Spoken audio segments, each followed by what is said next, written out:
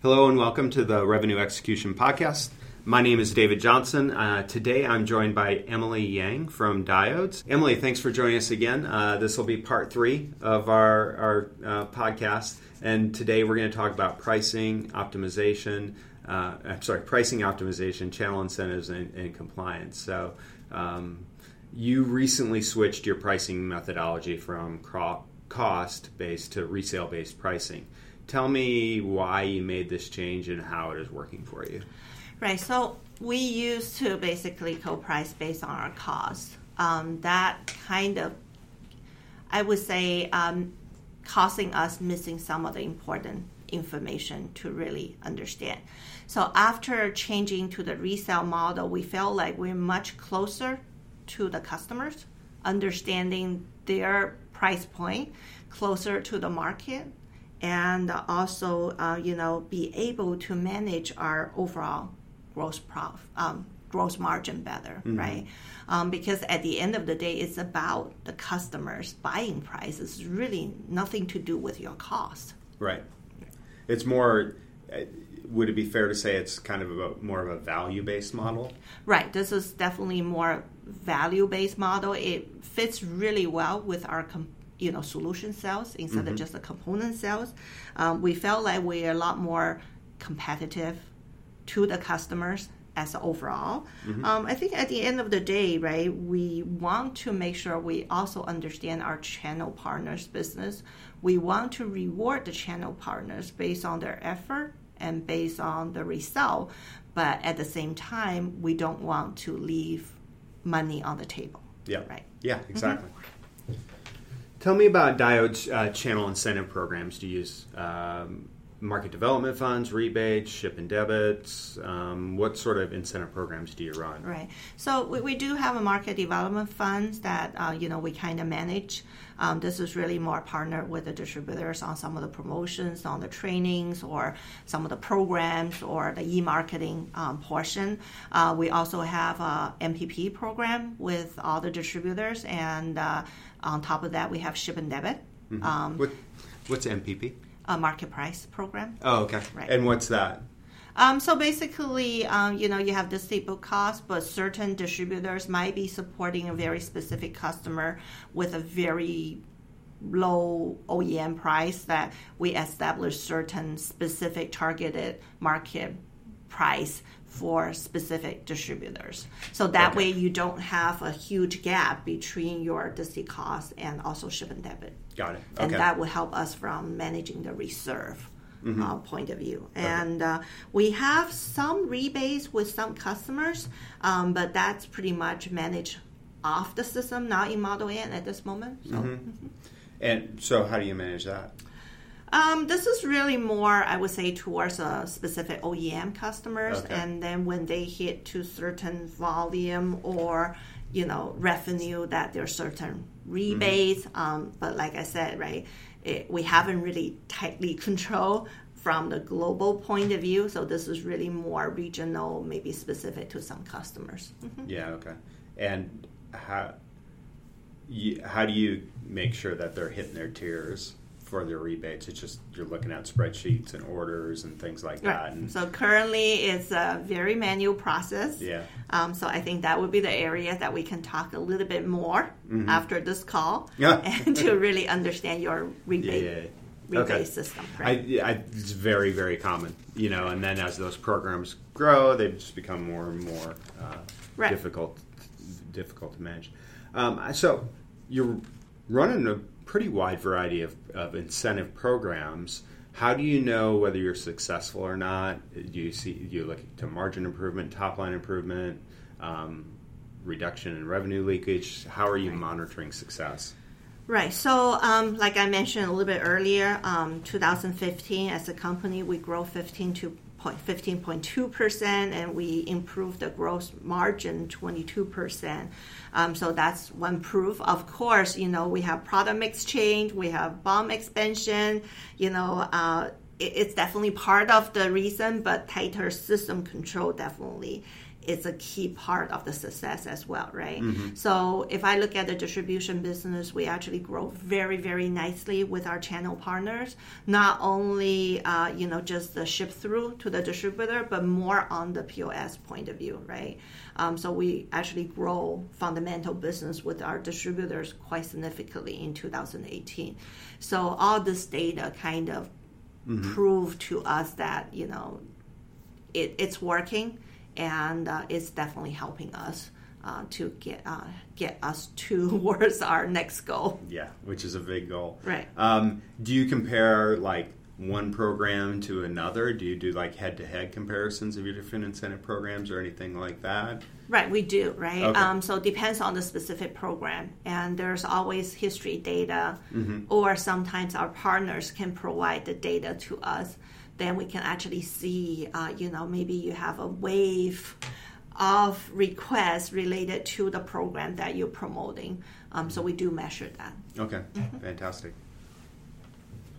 How do you continue to improve your programs? I think you kind of talked about that a little bit just now, but is there anything you can do to expand on just this sort of idea of continuous improvement? Because clearly you're going to need to be able to do that if you want to get to $2.5 billion right. in 6 years. Yeah, definitely. I think there's a lot of area that we can improve, as a company, right? So a couple of things. For example, we can have a better distribution registration program, which we are relaunching this globally.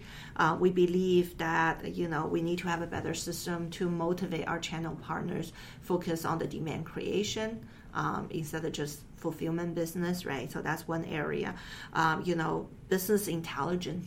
I think we are pretty much at the infancy stage. Now we have the data, right? So what do we do with the data? How do we set up different key performance index using the data to measure, right? How do we measure globally, right? All the distributors based on their performance instead of just one at a time, right? How do we measure, the fair distribution margin that they're making, right? How do we measure our product line efficiency, right? Whether, we are growing, we're shrinking, how do we link the Model N opportunities and the quotations as a trend down to our revenue, right? Is that trending up? Is that trending down? Are we slowing down on specific product line quotation activities, right? So I think the analytical, the intelligence should be a big portion for us to focus moving forward. Okay. I do believe this will help us even more as a company to make good decisions. Okay. All right.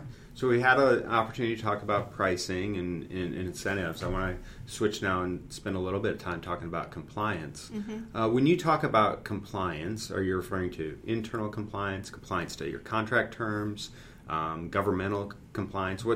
All of the above? How do you kind of view compliance? Yeah, so I think all above, right? I think, it includes internal control and also outside, right? Yeah. For example, the SOX audit, the ISO audit, right? Everything is really talking about the process, procedure, and control, right? How do you prove that you define the process, you define the procedure? How do you enforce the procedure? Practical, right? At what point that need next levels of approval? So how do you control that? How do you prove that for this specific quotation, it went through the right approval process and procedure and have the right person approving it at the right level, right? So I think having the Model N is actually giving us a good data trail, right? Yeah. So it really helped us to streamline some of this compliance, right? So how do we control the person only up to this capability? And that will be the system side. Before we have the system, everything is controlled by a person based on your judgment, for example, right? Then, who signed it? Having that piece of paper or locate that piece of paper is a big challenge, right? Or the email, right? So I think this is really the benefit that we've seen. It's a lot more streamlined and it's a lot more easy for us to enforce the procedure or the process and also prove as a company that we're doing the right thing. Yeah. It's interesting. Multiple times you said streamline, And I think lots of people have this perception where if you're going to put a system in place for compliance, it's going to create a bureaucracy and a backlog. And as a sales rep, things are going to get a lot slower for me to get something through the system. But it doesn't sound like that's the case for you. Right. I think, at the end of the day, you are the one defining the process and procedure, right? Mm-hmm. So, I think a lot of things is within your control. I think I talk a little bit about what you need as a company, right? To really having the control. There's definitely a little bit trade-off. I'm not going to say there's absolutely no trade-off, but when you come to a certain size, unfortunately, that trade-off sometimes is necessary.